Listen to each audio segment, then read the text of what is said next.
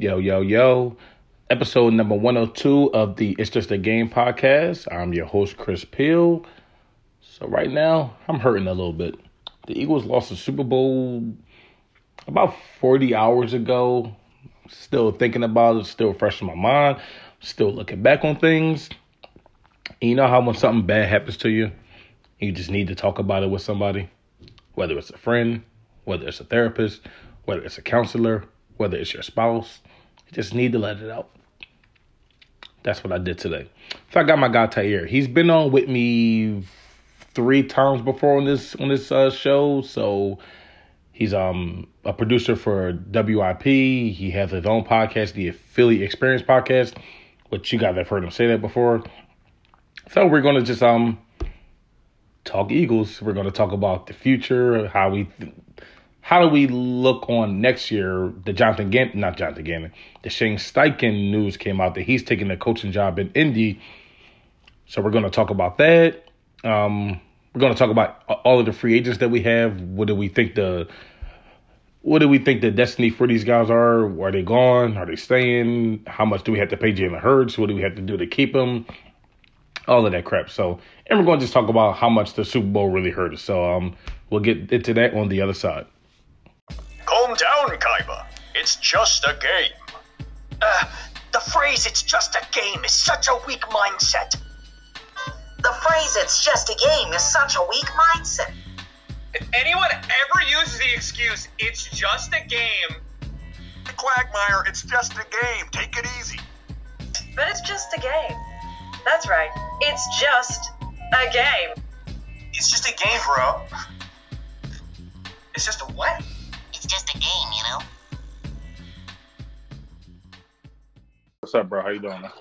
And depressed, but I'll make it through. I'm definitely with you on that. I've been thinking about it for 2 days straight now. Yeah, it's even painful when you actually got to go back and watch it because, you know, you're not the only person that's asked me to, you know, break down the game. So I'm a little frustrated the more I had to watch it. But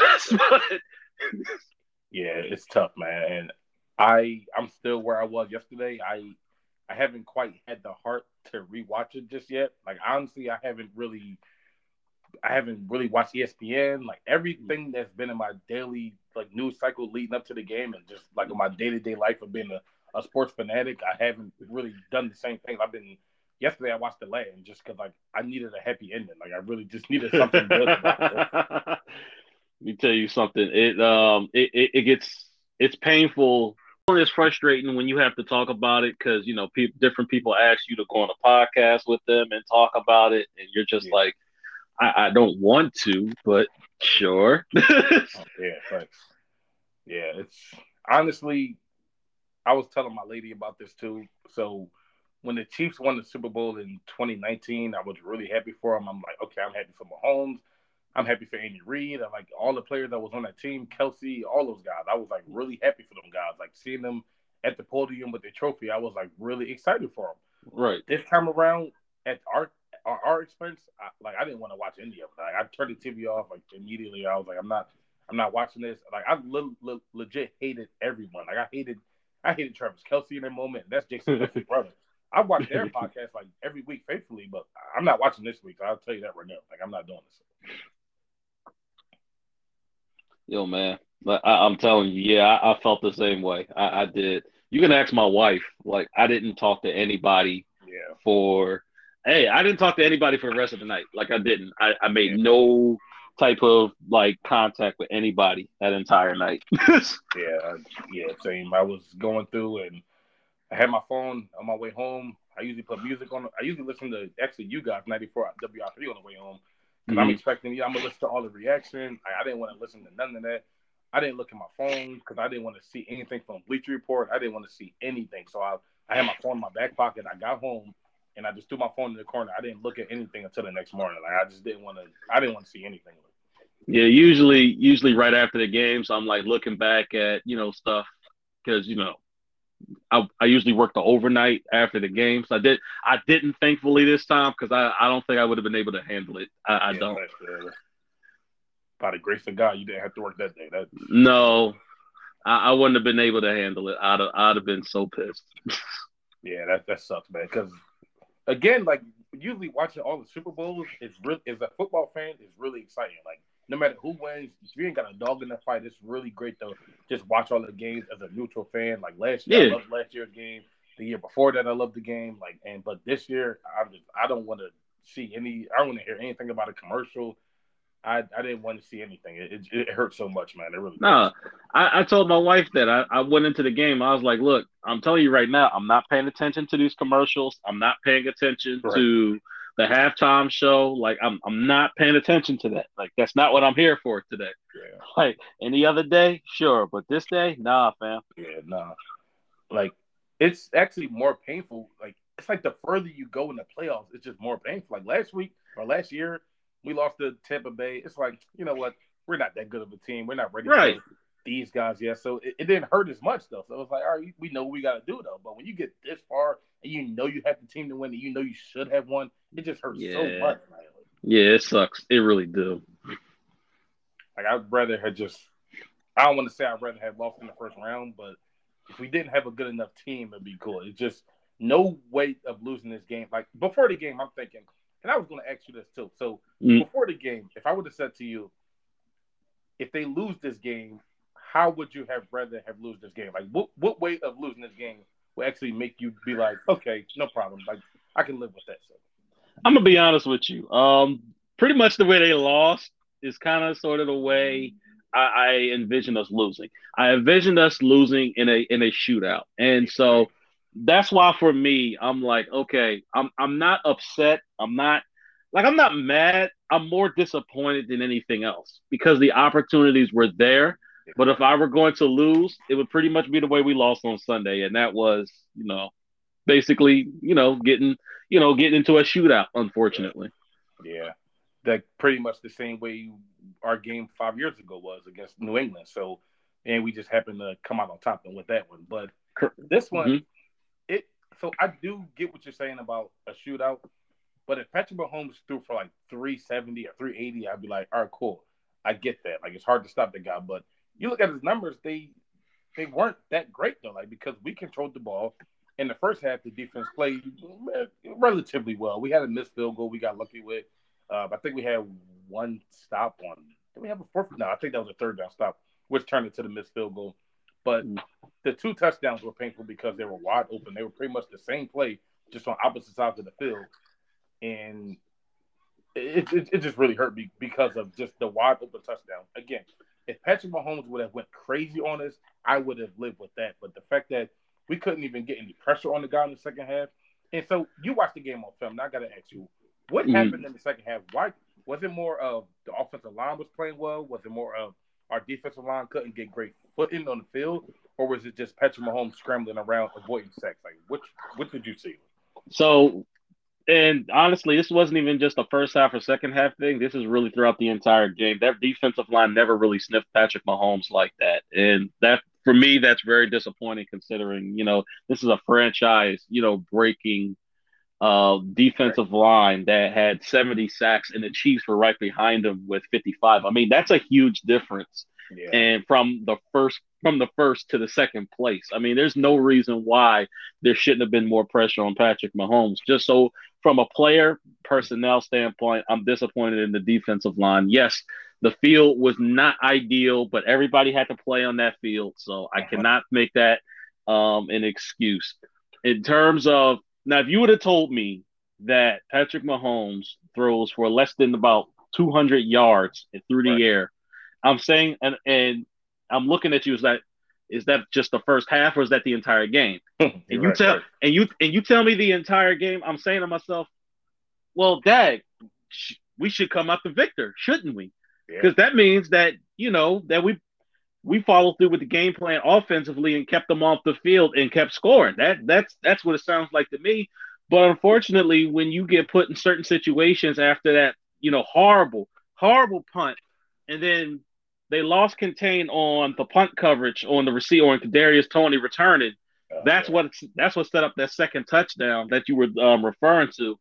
And in terms of those two touchdowns that they gave up in the red zone, listen, I don't know if you remember the Jacksonville Jaguars game, but they scored basically the same way. They put a guy in motion, and there was a lack of communication from the Eagles secondary, and that's basically what happened here. Instead, though, Andy Reid just does it twice, and that's for me that's frustrating because what that tells me is there wasn't any type of change or discussion about how they scored or what happened. Andy Reid saw something from way in the beginning of the season against Jacksonville and said, I'm going to implement that here in this game, and it's going to work. I just don't get it. I really don't. And then for the most part, like I said, the defense really didn't do a very good job of even shutting down the wide receivers. I couldn't understand why there was so much space given up to these wide receivers.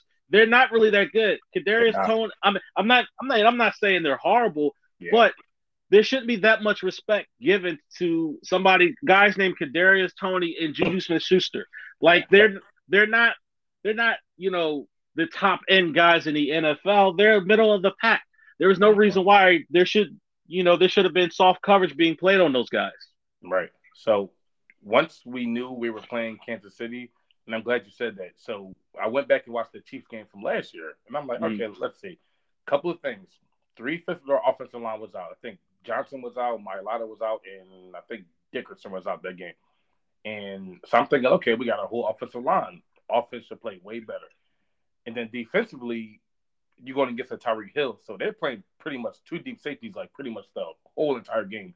And they're playing off because you're scared of that speed from Tyreek Hill. Even with that, Tyreek Hill went crazy. I mean, I think he had like 9 catches for like $185 and 2 touchdowns, or maybe 3 touchdowns, honestly. And so I'm thinking, okay, with no Tyreek Hill here, our cornerback should easily shut down these receivers. Like, I'm thinking we can go man-to-man against these guys. And I know Gannon doesn't really play a lot of man-to-man. It's really not his MO. But I'm thinking against these receivers, there's no reason you shouldn't at least play a little more man. You shouldn't just be sitting in a zone the entire game, especially against these receivers. You're playing against great receivers, I get it. Like, cool. Like, to each his own. But playing against these guys, Marquez Valdez-Scantling, and like you said, Kadarius Toney. Like, Kadarius Toney is pretty much a punt returner. Like, I mean, he's a guy you can run with, like, jet sweeps and stuff like that, but he's not some great receiver. I mean, come on, let's be real here. So. And it goes back to adjustments, like you said. Andy Reid made adjustments in the second half and adjusted to what the defense presented to the Chiefs offense, and Jonathan Gannon didn't. I think that's the biggest difference in the world. I mean, we saw it, and unfortunately now Jonathan Gannon we've now seen it for a couple of years now, where Jonathan Gannon has a reputation of playing soft, unfortunately, against certain quarterbacks. We've seen it. He seems to play aggressive with quarterbacks that are average to below average, and he'll allow the corners to press up, and he'll play a little bit more man. But against quarterbacks that has a reputation that he has respect for, he tends to play soft. And listen, we have I think the most important part about how I feel about Jonathan Gannon is it's not like we didn't have to play us like last year, where last year you can justify playing soft because you might not necessarily have had the talent. This year we had the talent and then some. Right. This was the year to win, and they straight up just didn't do it. I'm so disappointed in Jonathan Gannon just backing off the way he did, and then to all of a sudden play man coverage in the red zone. I mean, you play soft zone and allow the Chiefs offense to do whatever you want, whatever they want to do against you, and then you enter the red zone. Now all of a sudden you want to change up and play man coverage, and you expect a miracle. Like, that's just not going to happen. Yeah, like if anything, you should play zone coverage in the red zone because it's not really that much room to work with in the red zone. Correct. So him playing zone though, the only reason it works though is when the pressure was getting there. So if the pressure was getting there, it don't really matter. You don't have to sit in the zone for that long. But in a game like this, you see if the pressure is not getting there, it can get picked apart a little bit. So that's the kind of the feast or famine way of when you live and die by just pressure from your front four. So. And that was another frustrating thing. I mean, listen, of course I'm going to have trust in my front four if they put up 70 sacks this season, third most in the NFL history. Yeah. Of course I'm going to have trust in them. But if I'm saying that I'm not getting home with 4, and I know it's risky, blitzing Patrick Mahomes, I believe he was ranked first in the NFL against the blitz this season. So it may be risky, but I mean, change some things up. Maybe send a slot corner blitz, or even one thing that I noticed with that defensive line that they weren't doing, they kept rushing the same lanes in the same way. I mean, let's run some stunts. Let's run some loops. Let's do something different to kind of change up what this offensive line is expecting. It goes back to just making little adjustments, and I just didn't see that. Yep, for sure. And yeah, it just really sucks because this team, like you said, it's so deep and it was so talented, and who knows how many of these guys we're going to be able to keep. I mean, if I'm not mistaken, Gardner Johnson is a free agent, Bradbury's a free agent, and if it's up to me, C.J. Gardner Johnson is the priority because he can do much more than Bradbury can. I think. Go ahead. Yeah, go ahead. So I was going to say, I think Brandon Graham is a free agent. I believe is Fletcher Cox a free agent as well. Mm-hmm. Yeah. Okay. So T.J. Edwards is a free agent. I think Kaiser White only signed a 1-year deal. So we have a lot of decisions to make, and you're obviously not going to be able to keep every single player on this defense. So again, this was the year to show improvement. You had to go for it all this year. So I've been saying that for many weeks on WIP that this was the year to win it because of how many 1-year contracts that you had. And I agree with you. I think out of everybody in the secondary, I think Gardner Johnson with his youth and even while being injured, I believe 4 out of 4 or 5 games he was out this year, still was tied for the league lead in interceptions. Yeah. So if it's one guy that I'm keeping in that secondary and I'm figuring out a way to pay C.J. Gardner Johnson. Yeah, now the question is, do I retain Bradbury or do I go to the draft? I can afford – I mean, Bradbury was an all-pro, don't get me wrong. But that's one of those positions where I think I might, go to the draft because I do believe that the draft do have quality corners. And since we are picking top 10 this year with that Saints pick, I think that's where that pick's going to go right there. And Fletcher Cox, I said it last year, honestly, but it's been time for him to go. He's just not as effective as an interior tackle as he used to in his youth. He's not as much as a disruptive force as he was, and it's just time for him to go. Brandon Graham, like right now, I'm on the line. I mean, finally, for the first time in his career, he's hit the double-digit sacks. I may bring him back. Maybe not. It depends on, what free agency looks like and what I can get via free agency. But right now I'm on the line with him. Kaiser White, he's probably going to make way for Nakobe Dean to come up. I believe it's Nakobe Dean's time now. T.J. Edwards is a free agent. I mean, he had an okay season. We've got to find linebackers that can cover guys. And not only guys that can come up and run support, but find guys that can cover guys. I mean, we've struggled for the past couple of seasons now under this tenure against tight ends, and it's got to stop. Yeah. I mean, I'm looking around the league and I see San Fran with Warner and Greenlaw.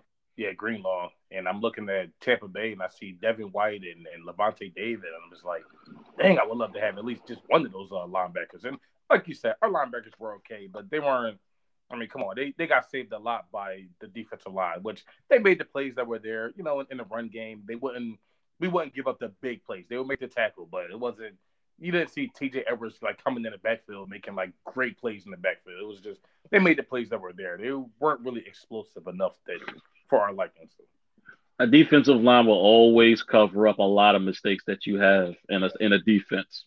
Yeah, but back to C.J. though, you saw even when Avonte Maddox went out, when they were like, okay, enough of this Josiah Scott nonsense. We're going to move C.J. to the slot, and you saw he played well in the slot. You saw the hit that he had in the Super Bowl. I think he hit either Pacheco or McKinnon, one of those guys. It was late in the game. He had a nice hit. So you see, he's not afraid to get physical. He can play the slot.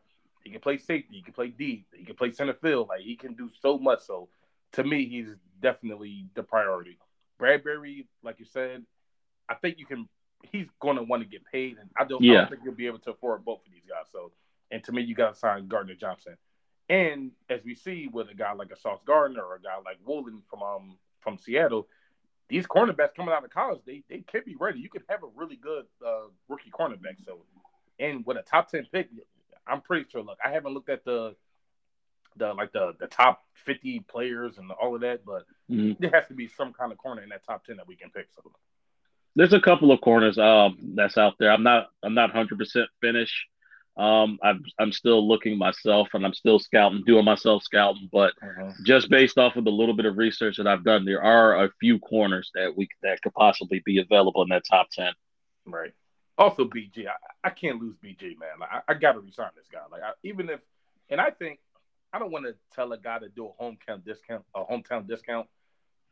but I feel like Brandon Graham, his legacy is here. I feel like he would definitely take a little less to sign maybe a 1 or 2 year deal with the Eagles, to maybe like a $3-4 million deal, something like that, just to stay here, because this guy has been here since 2010. Like, come on, that's 13 years. Like, well, if there's one guy that's going to give you a hometown discount, it's going to be Brandon Graham. Brandon Graham is going to be that guy that's going to give you that hometown discount. I can't see too many other players giving that discount, but if it's one guy that built his legacy, legendary Super Bowl performance, of course we know that strip sack of Brady. Brandon Graham's probably the guy that's probably going to stay out of everybody. Yeah, that's one thing too. I'm glad you brought up the strip sack. When they tied the game up at 35 up, and so everybody, I was watching this at the bar, I was watching it at work, and everyone's going crazy. They're like, yes, we tied the game up. So I'm sitting there thinking, like, I don't know if I feel really good about this, because 4 minutes left, they haven't got to stop the whole second half. Right. I'm thinking, like, they're just going to sit here and run this clock down and get the win pretty much. So, but I'm just thinking, okay, God, if you're up there listening, Brandon Graham, this is the time to get that, because that's what happened in this New England game. We didn't get to stop the whole second half, and then we finally got that turnover. And I'm just thinking, like, this is the time. With this defensive line, if you're ever going to get a sack, Hassan Reddick, you've been clutch all year. This is your time to make that money. Like, let's go, Hassan. You're up, man. This is your city. Like, in the San Francisco game, you said, this is my city. This is mine. Like, this is your time to show and prove. Like, now's the time. And I was just waiting for it. I was just waiting for one of these guys to just get pressure and just knock that ball loose so we can just get the win. Like, I was just waiting for it. It just did not happen. It was so frustrating to see that the defensive line didn't step up when need be. And, like I said before, a lot of the guys were making, the excuse that, oh, well, the field was horrible. And don't get me wrong, the field was absolutely horrible. I mean, how in the world do you spend $800,000 on the field? You got 2 years to prepare that field, and everybody's, running around there like it's a slip and slide. Like, it was absolutely horrible. But no excuse, because the Chiefs had to play on the same field. There was just no adjustments made, and it's frustrating.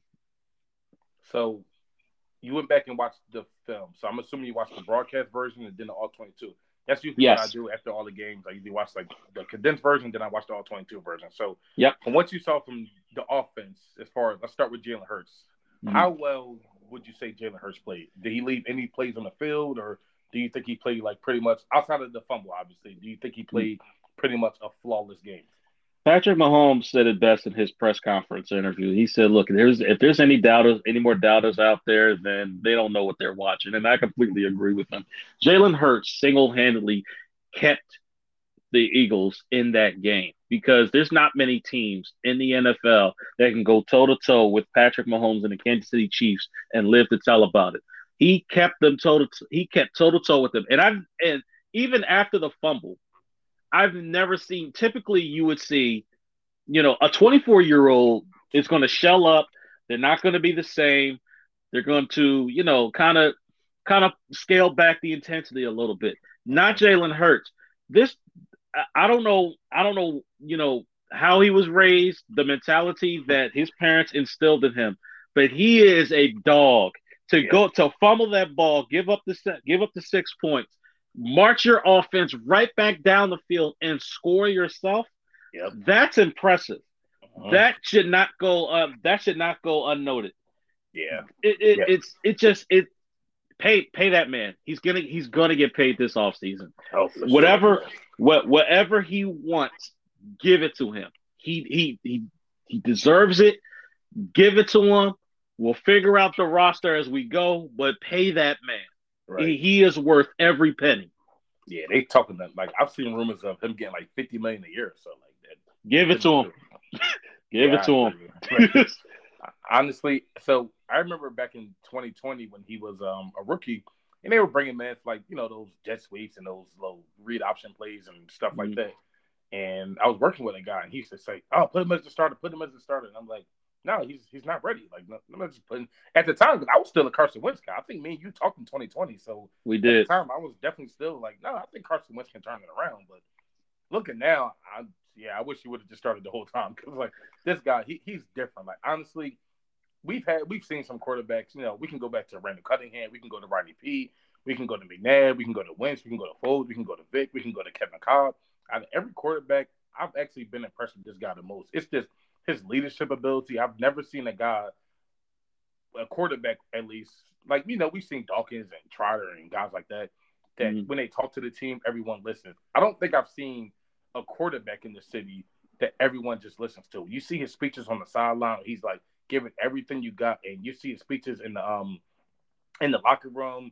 You see like before the games when they do their pregame speeches, like all of that stuff, like those meetings before the day before the games, all of those things like don't go unnoticed to me. And again, he doesn't show any like he never gets too high, never gets too low. Like when a bad play happens, I never see him panicking. Like he could have a sack fumble. It could be an interception. He gets up, he walks to the sideline. He's like, "That's cool, we got it." Like I never see any type of panic. And if there was ever a time to panic, it would have been a guy his second year as a starter going in the Super Bowl against Patrick Mahomes.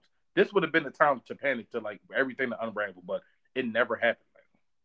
And that's the most impressive thing about Jalen Hurts. You're not going to see him waver. You're not going to see him look worried. You're not going to see him look concerned.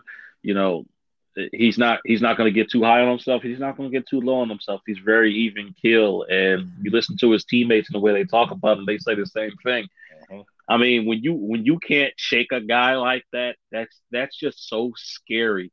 I'm almost reminded of because watching the Jordan documentary. Last Dance, yeah, the Last Dance, and they were talking about how Scottie Pippen, when Dennis Rodman knocked him to the ground, and Scottie Pippen didn't flinch, he just got right back, shrugged it off, and they continued to beat the Pistons. That's exactly what I think about with Jalen Hurts. I mean, you can knock him around, you can say whatever you want to about him, you can present him with anything that you can. He's going to figure out a way how to beat you, and that's a quality that not a lot of people have. He is him. He's got that dog mentality that they talk about, and that's not something that you can easily find and replace. Yeah, and you can say what you want about. Look, does he have the strongest arm? No. Does he have the most accurate arm? No. But no. All of those intangibles that you see with him is just like we're going to figure it out with this guy. Like you can't tell me this guy's not a winner. You saw this guy in college, and I remember I'm not like I'm not the biggest like college football fan.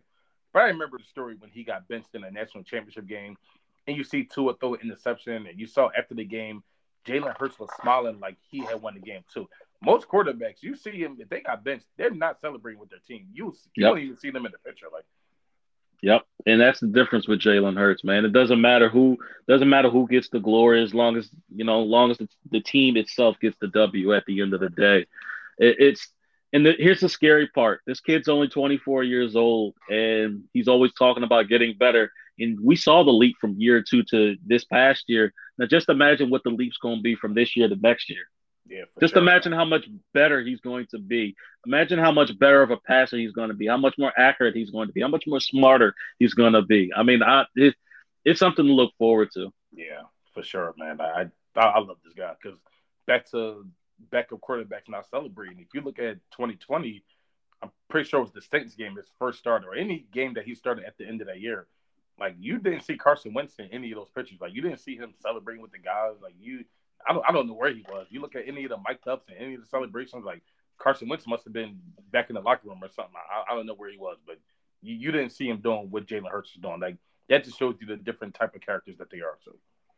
And that also shows you what type of character that Carson Wentz is, and the reason why he might be on his way out of the league as we speak.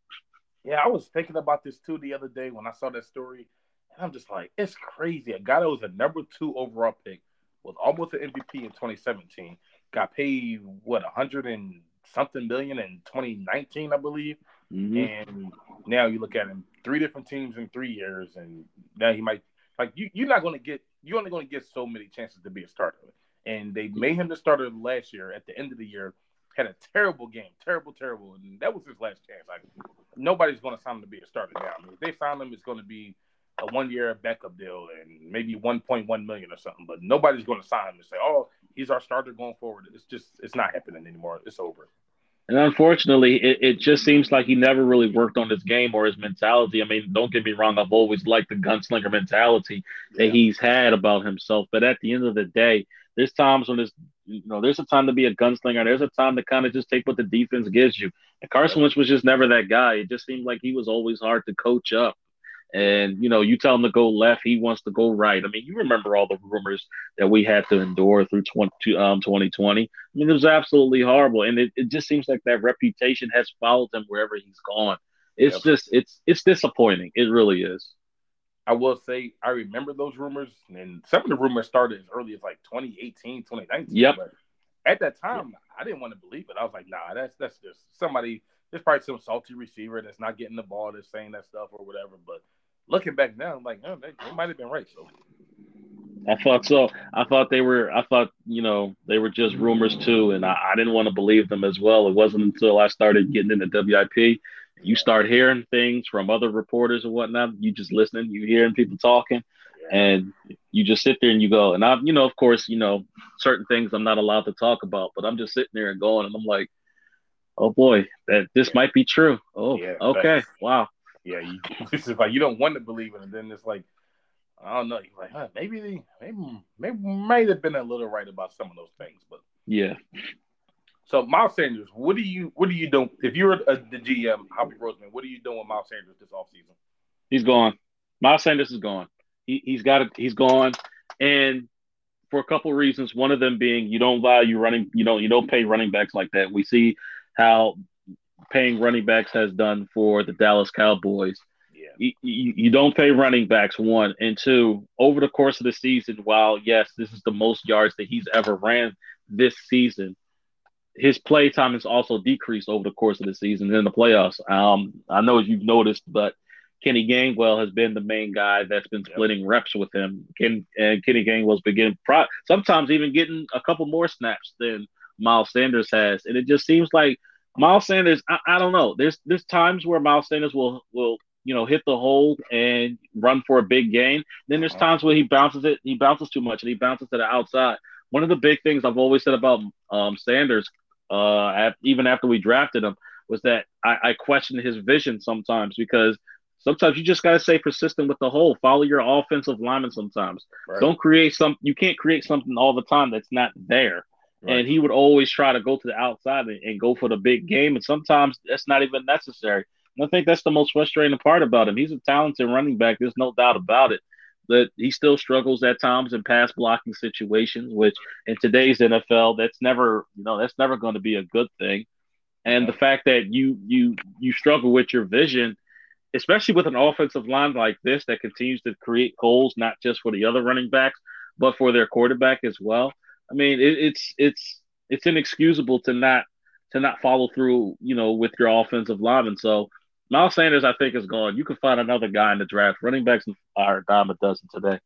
Yeah, I've said that for years. Like, if I were a GM, I'm drafting a running back like literally every single draft. Like, even like I'm not saying the first round, but third, fourth, fifth, sixth round, I'm finding like some running back somewhere, because every single year you should be drafting a running back, because there's a million running backs in these drafts.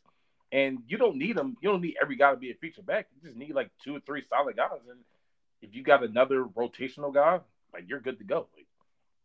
Like everybody's not Barry Sanders and Emmitt Smith, but, everybody needs that Kenneth Gainwell, that Boston Scott, that Darren Sproles. Like, heck, you could even pick one off of the undrafted free agency wire that a lot of people have, a lot of teams have done. It's really easy to find a running back today. So I'm not worried about losing Miles Sanders. Yeah, he does struggle with his vision a little bit. I've noticed this year watching him, he would definitely bounce out things, or I'd be like, wait, the hole was here. Why'd you go that way? Or like, right, you should have went outside. Why'd you go inside? Like, his vision is a little questionable at times.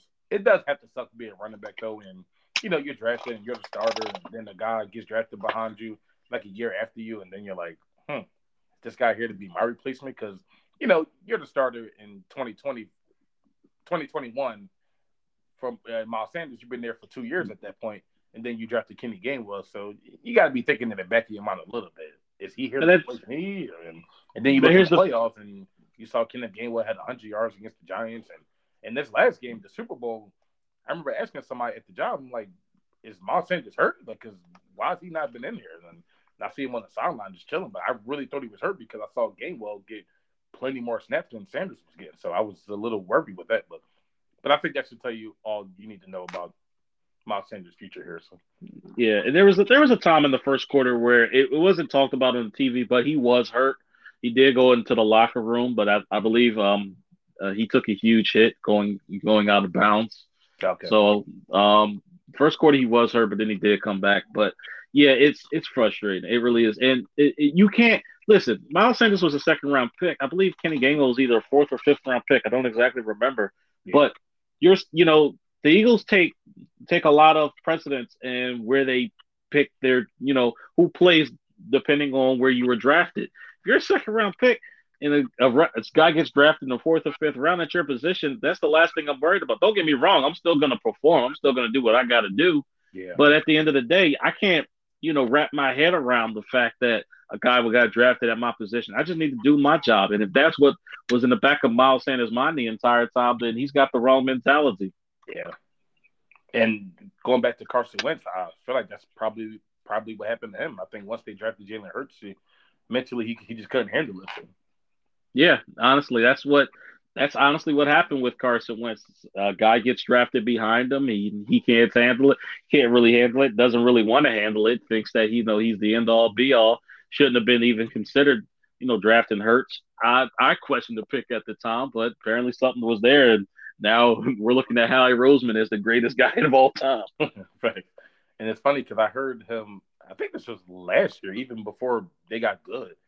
And Howie Roseman pretty much said the drafting of Jalen Hurts was because we played in 6 playoff games during this tenure, and our starting quarterback hasn't played in any of them. I mean, so you got to think 2017, 2018, Nick Foles played those, and then he was ready to play in 2019. Then he gets hurt on the first possession, and we had to go with Josh McCown. So at this point, it's like, okay, we need a solid backup quarterback. So Jalen Hurts is available. All right, let's take a flight on him. Let's see what happens. Worst case scenario, you have a good backup, or maybe you can trade them later for some higher picks or something if you need to. But at this point, you needed them, and now, like you said, we're looking at them like, we got a better quarterback here. And back to the draft thing, you got a first-round pick in Carson Wentz, and now our second-round pick ended up being better than our first-round pick, so it worked out.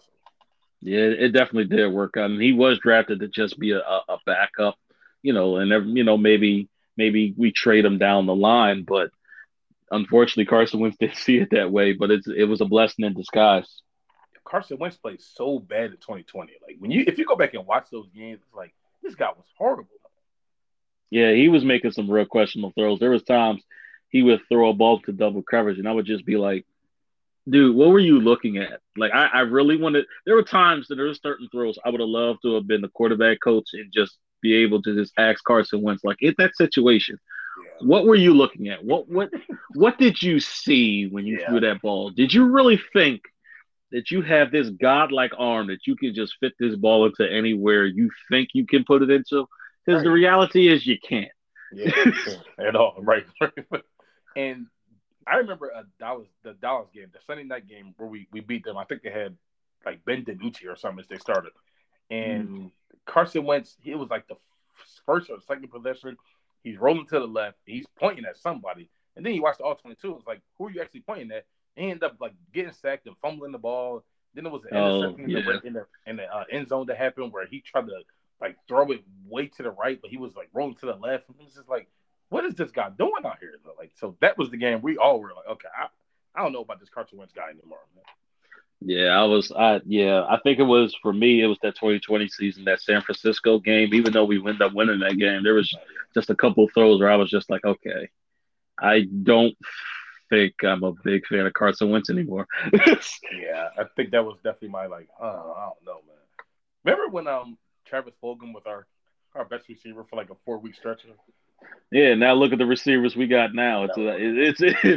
We're just think about those times and the times we're in now. Ooh, I'm so grateful. Oh man, yeah, we had think it was Travis Fulgham, Greg Ward, Jalen Rager, and I feel like it was I think John Hightower was on that team. It was just a bad receiving core. Now look at this, and Devontae Smith and AJ Brown, like beautiful, man. Oh my gosh. I will. I'm so grateful for the receivers that we have now to help out Jalen Hurts. Is absolutely incredible. Quez Watkins, is he a free agent after this year too? Whew, I've been up and down about Quez. Man, he's a frustrating case because you want to believe in a guy with that type of top line speed. Right. But at the end of the day, you have guys that speedy coming out of the draft all the time. So I would probably look elsewhere for a number 3 receiver. I mean, the frustrating part about him, if he learns the thing with him coming out was if he learned how to run routes, even not even to the level of Devontae Smith, just learn how to run routes just a tad bit better. He would be such a threat just based off of his speed. And it's just so unfortunate that I don't know if he's working on it or not. I can't say. Yeah. But just based off of the results that I see on the field, I mean, he hasn't earned Jalen Hurts' trust in certain situations. I mean, you can honestly say that Quez Watkins pretty much was one of the main reasons why there was even a loss, on the record of the Philadelphia Eagles under Jalen Hurts. Yeah, honestly, you can arguably say that, and just you can't drop that ball in that situation. Going back to the Super Bowl, I mean, it's right in your hands, and if you go back and look at it, he slowed down on this route, and he has a tendency to do that. I don't know if he's thinking the ball's just not going to come to him, but dude, everybody's like, well, it was a tough catch. Not really, not when it hits your hands like that. The ball cleared the corner, the safety. All you got to do is just put your hands out and catch it. I mean, you can pay millions of dollars to do that. There's no excuse for catching that ball in that situation. Right. And for Quez Watkins, though, you're always going to be open. You're always going to have single coverage. I mean, you got Dallas Goedert, you got Devontae, you got AJ. You're never going to see some crazy double teams like that. Like you said, that wasn't that hard of a catch to make. I mean, it's a dive and catch, sure, but you're a guy that's fast. And it was in your hands. It's really not that hard. Now, if you caught, let's say you held on to it, right? And you go to the ground, and maybe you just lost control of it just a little bit. I would at least understand that a little more because you had to dive. That's a little harder. But the fact that you never even got to that point is the more frustrating thing to make. So, very, very frustrating. I would say they're probably gonna look for another wide receiver, either through free agency or probably in the upcoming draft. Zach Pascal he signed a 1-year deal, or we got him for another year? I believe Zach Pascal signed a 1-year deal as well. I'm not 100% sure, but I do believe that he did. So I would definitely like Zach Pascal to come back. That's a guy I would like to come back. He made a couple plays for us. When he was in the game, there was times where he was reliable, caught a few short passes, good blocker in the open field. That's a guy that you come back. That's a good number 3, number 4 receiver. Yeah, and he does all the dirty work. He's not scared to block. You'll see just the little routes that he runs. You'll see the little rub plays. He runs them things to perfection. And remember last year, to start the year, that's how you knew we had a really young coach and a really young quarterback and a really brand new team. How many times did we see offensive pass interference or ineligible man down the field? Those first 4 or 5 weeks was brutal because you can just tell that we were this team was still learning those little nuances of the game. Yep. But you don't see that anymore now because now okay, now we know what we're doing now. Now we know how to run these screen plays and we know how to run these rub routes and these pick plays. We know how to do all of these things now. So. And I think that's the reason why I give this coaching staff, this offensive coaching staff, a lot of credit. I mean, there was a lot, if they made a mistake that next week, you didn't really see it. Right. And that's impressive. So, I give credit where credit is due. I know a lot of people have ripped Nick Sirianni and Shane Steichen. They don't think that the offensive game plan was the best going into the Super Bowl, but I digress. I mean, I'll look at the overall season and, to being able to, work through the mistakes, work through young players, and being able to push this team to a Super Bowl. It's not easy, especially with the core of this team being as young as it is. Yep. I mean, I'm impressive. I'm impressed. It was impressive, and you got to give credit where credit is due. Yeah, you sure do, man. I like the coaching staff. I mean, I know they just lost Coach Steichen. Yeah. Indianapolis, which is funny to me because I just feel like the Eagles and the Colts are just gonna like give coaches back and forth. Like we lose Frank Reich to them, and then we get Nick Sirianni here, and then now we give them Shane Steichen. It's just crazy. Like, I think the rumor is that Brian Johnson, the quarterback coach, is going to step up and be the offensive coordinator. That's the rumor that I'm hearing right now. okay, But apparently Jonathan Gannon is still in the lead to get the head coaching job in Arizona. Me personally, fingers crossed. That's just how I feel about Jonathan Gannon. I'm sorry. Yeah.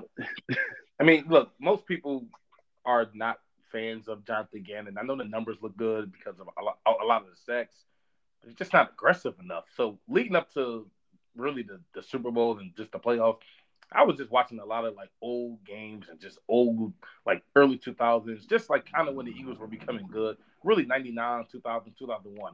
And just the way Jim Johnson was so aggressive. And a lot of these games, even when the offense wasn't good, the defense was just keeping them in these games.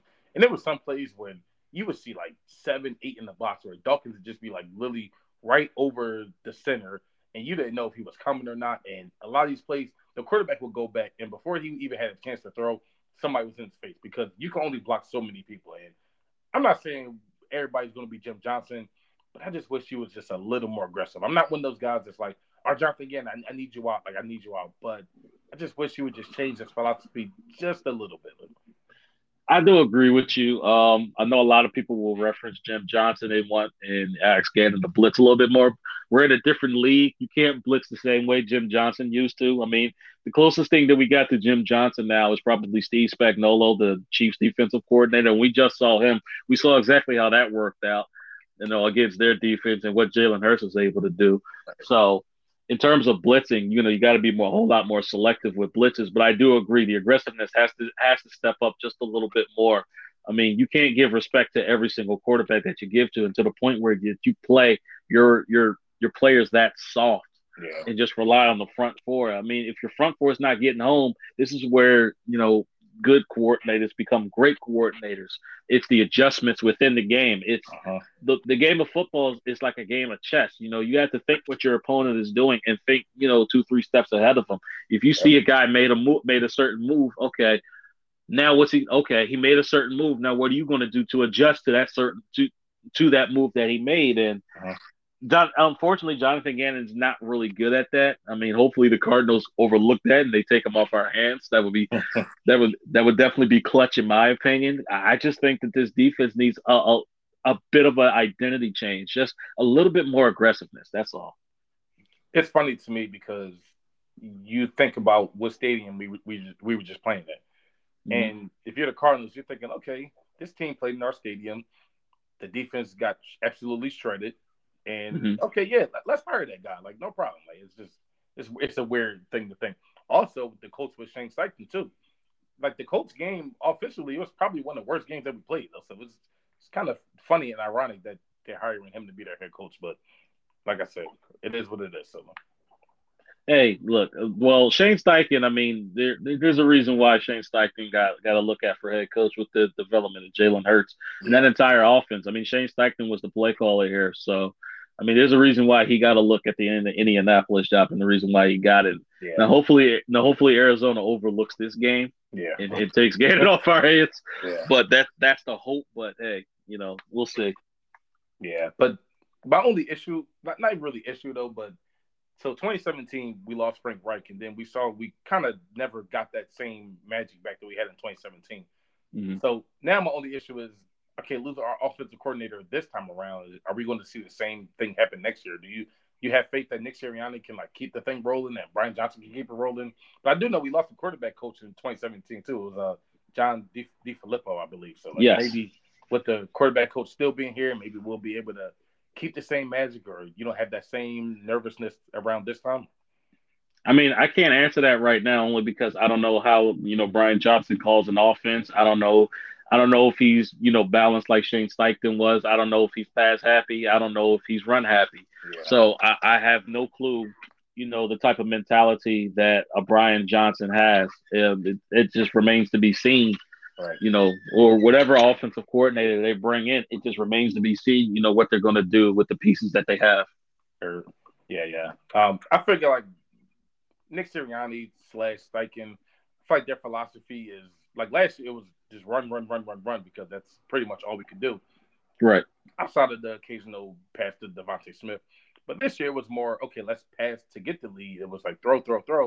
And then let's just like run out the clock and just beat these guys down. Let's run the ball in the second half. And that's why the running numbers look so good because you look up at the end of the game and you're like, oh, we had 170 rushing yards. I feel like we barely run the ball at all. But you'll look up and then the numbers actually look good though. So it also helps when your quarterback contribute to the majority of those total rushing yards. So, especially on design quarterback run plays and on the zone reads and even the RPOs, it definitely helps to have a quarterback, contribute to those numbers. Right. So I had this thought because I saw this a couple of weeks ago. Teams around the league were complaining about the quarterback sneaks and like, oh, it's not fair, blah, blah, all that crap. So I had this thought during the game because we read like maybe 5 quarterback sneaks in that Super Bowl.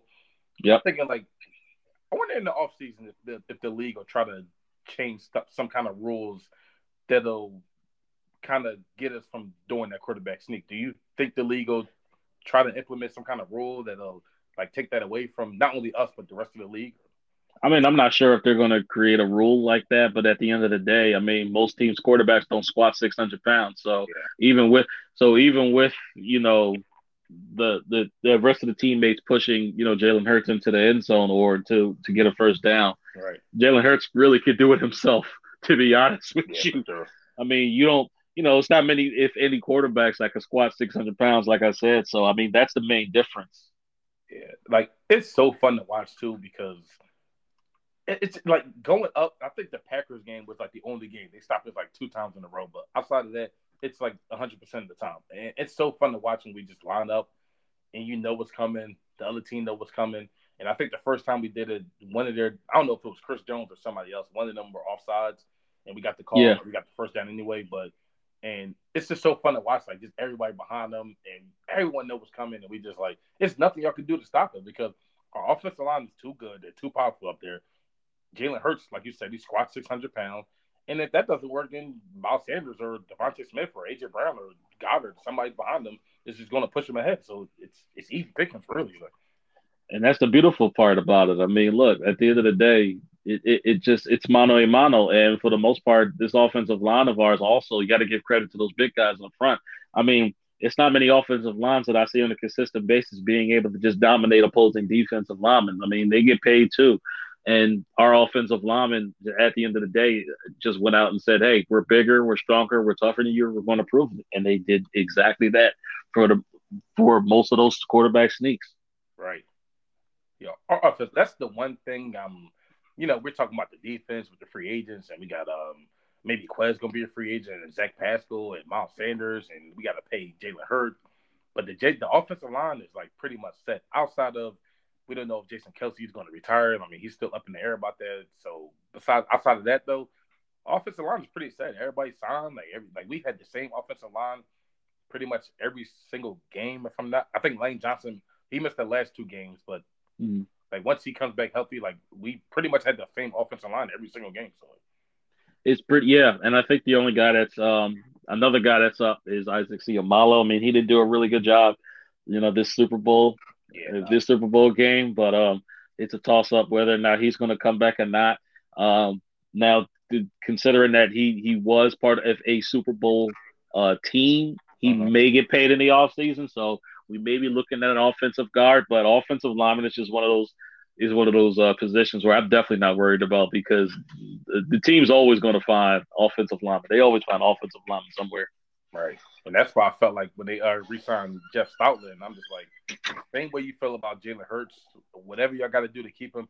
I'm really not for holding coaches back when if a guy has a chance to go get another job somewhere, if he has the chance to improve, like be an offensive coordinator or be a head coach somewhere, you let him go. You never want to hold the guy back. But Jeff Stoutland is the one guy where I say, no, you gotta hold him back. I never want to lose this guy ever. Yeah, no, got to keep Jeff Stoutland whatever you do. Got to keep Jeff Stoutland. I don't care if you got to pay him more than the head coach, like pay him. I don't care. Like you got to keep Stoutland, man. I agree. Stout, got to keep Jeff Stoutland University going. Yeah, for sure. Yeah, I just love the offensive line. Trying to think of any more quick hitters before I let you go. Let me think. AJ Brown, got to him. Receivers are good. Defense. Okay. So only question I'm gonna have for you before we go. If Jonathan Gannon does, take the Arizona job or he goes somewhere else, who do you think would be a good replacement as far as like what do you see running the league? Like, Oh man, it's a hard one. I would have said Vic Fangio because he was here during the course of the season. As a matter of fact, there was a rumor out there that should Jonathan Gannon get hired as a head coach somewhere, that Vic Fangio was going to be the guy to step up and be the defensive coordinator. Now I'm not even so sure. They're probably most likely they're going to promote from within. Who that's probably going to be, I don't know yet at this current time, but I would most likely probably put my money on a promotion from within the organization. Right. Okay, not bad. Like that. Whoever it is, I just really hope it's somebody who lets these guys do what they do best because the secondary that you have here, which James Bradbury notwithstanding, probably won't be back. But even if you bring somebody in, I feel like you're going to bring in a solid corner to replace him, whether it's in the draft or whether it's maybe another cheap 1-2 year deal with another cornerback, somebody that's just happened to become available.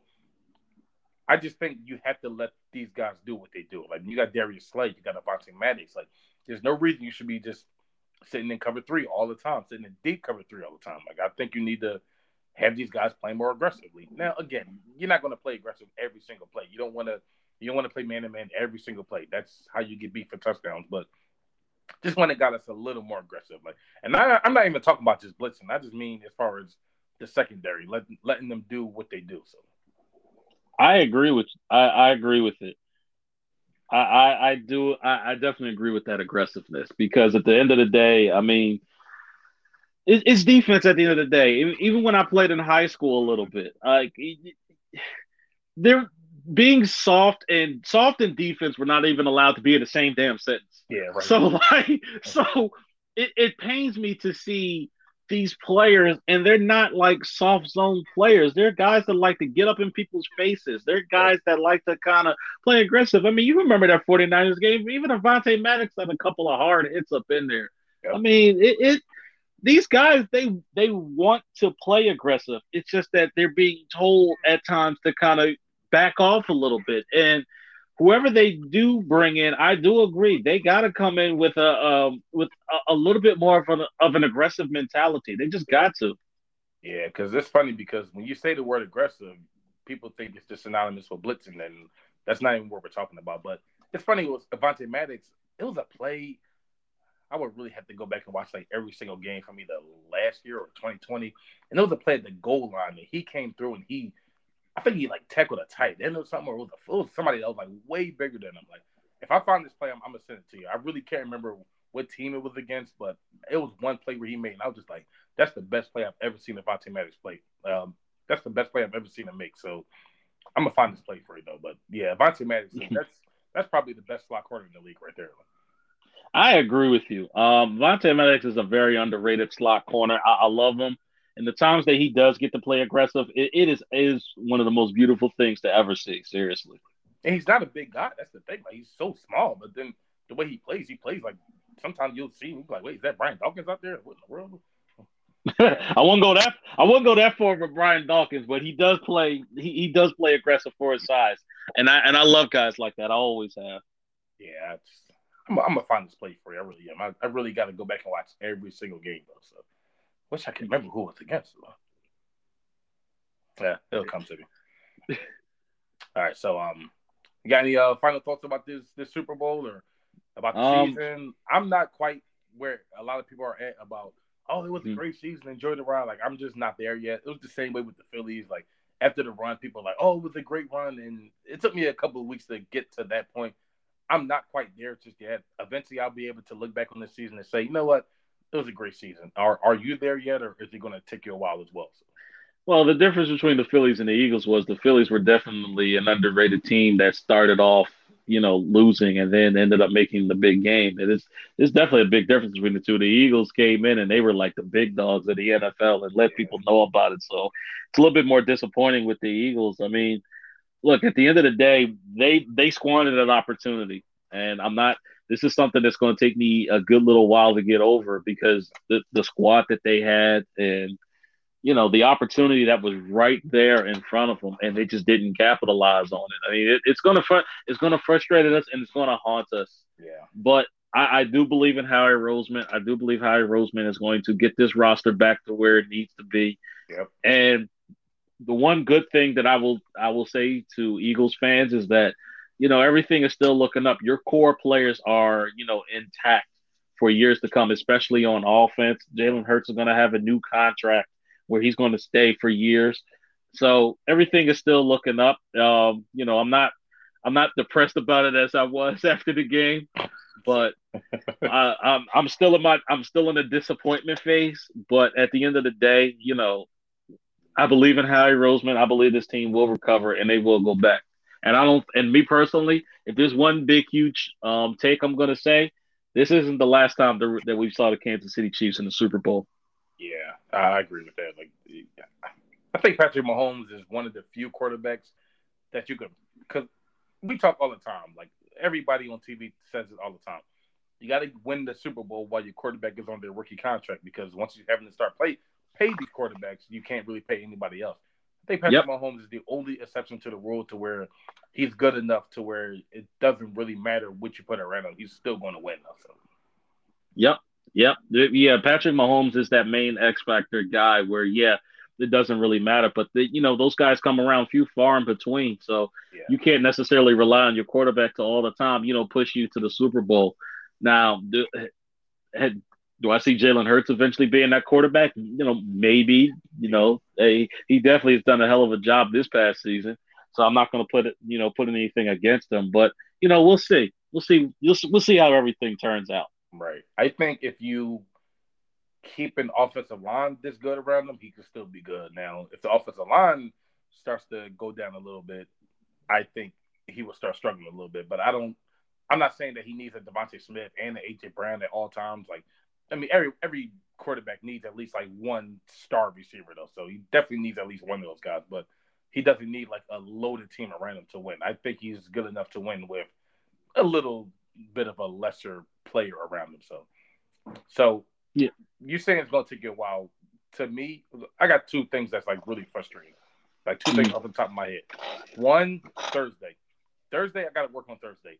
It's going to really crush me to have to go to work on Thursday because I was planning on going to the parade on Thursday, and like that was going to be the parade, and like that's when it's really going to hit me. I'm like, I'm not even supposed to be here, man. I'm supposed to be down at the art museum, like celebrating. I'm supposed to see Jason Kelce with his Mummers Parade. I'm supposed to see like Nick Sirianni, because the way Nick Sirianni talks, he talks a little more cocky than Doug Peterson. So we were going to get a great soundbite from Nick Sirianni. We just knew that was Yes. I can only imagine now what Nick Sirianni probably would have said on that stage. Yeah, so I'm just thinking, man, I'm supposed to be down there, like celebrating with the rest of my Eagles fans, and that's going to hit me really hard. Another thing, we play the Chiefs next year too in Kansas City. So know what they're going to do on Thursday night. They're going to have them open the season, and they're going to have them play us. I just feel it, man. I just know what's going to happen. Oh yeah. They're going to open it up with the Unfortunately, I think that's the direction that they're going to go in, which is fine by me. It's fine. You know what? Rub it in our faces. Right. And we got to sit there and watch the unveiling of the Super Bowl thing. They got to get their rings. Like, I don't want to watch that, man. Like, it's going to hurt too much. But like, if they don't do that, I'm thinking they either do that. If Denver was any good this year, they probably would have had them open it up next year, like a divisional game. But I really think they're going to do, like, they're not going to, as much as the storylines was there, I feel like that's the direction they're going to go. So, yeah. Well, it remains to be seen. But I see that going in that direction. Yeah, stupid, man. Thursday, I'm telling you, 2 days from now, it's really going to hit me. I'm telling you,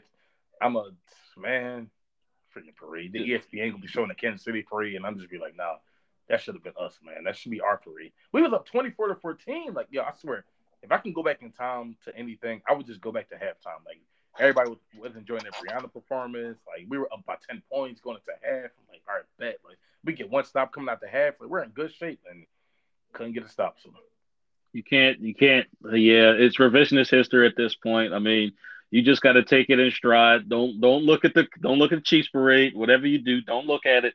yeah, Don't turn on ESPN. Just process the loss, and we'll get through it together, Eagles fans. We'll get through it together. yeah, we have to, man. All right, well, thanks, Tyre. I appreciate you hopping on.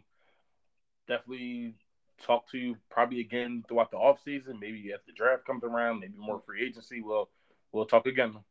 Yeah, no problem, man. I enjoyed this. Yes, always a good time. I think you've been like going here like 4 times. So, like, I think my little brother has been on twice, and I think I got a guy Mike that's been on with me twice. But you've been on with me like 4 times, so I appreciate you, man. Oh man, that's no problem. I enjoyed this therapy session. Yeah, for sure. We definitely need this one. All right, talk to you later, bro. All right, see you. All right, man.